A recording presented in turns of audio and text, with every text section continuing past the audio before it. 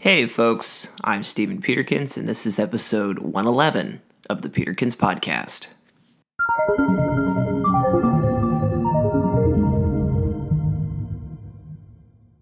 Today, we're going to talk about the toxicity of individualism. In North America, we often credit our success entirely to ourselves. After all, we're the ones who put in the hard work.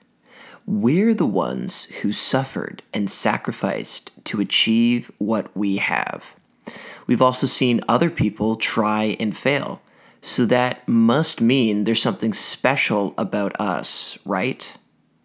We were able to achieve something that someone else couldn't, which means that obviously we are just more capable. It's easy to fall into this style of thinking. We're often quick to solely credit ourselves for our achievements and use our egos as a weapon to disparage the failures of others.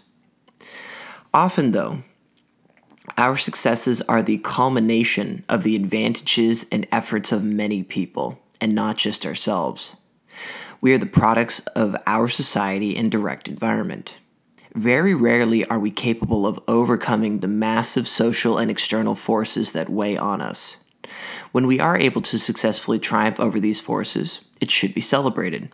However, it should also be noted, 1, it is often exceptional, and 2, very rarely is it ever achieved alone.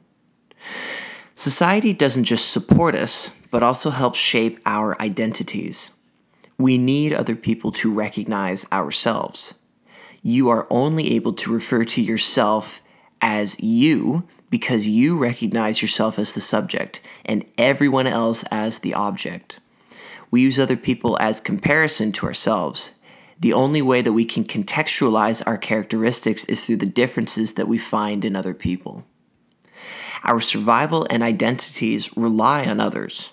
Seeing the world through the lens of individualism stops us from recognizing the influences and advantages that we've been given by being submerged in our communities and societies. This disconnect allows us to more freely negatively harm society. If we see ourselves as disconnected and distinctly apart from society, what stops us from mistreating it? After all, we've already risen above. We've earned our power and influence, and thus have a right to wield it against anyone and everyone that we see fit. Individualism is tremendous when we want to use it to build resilience in ourselves, to focus on working hard and committing to a goal. When it becomes an expectation for everyone else to succeed or die, it becomes a toxic ideal that only seeks to punish those without power or ability. Thanks for listening, and I'll talk to you later.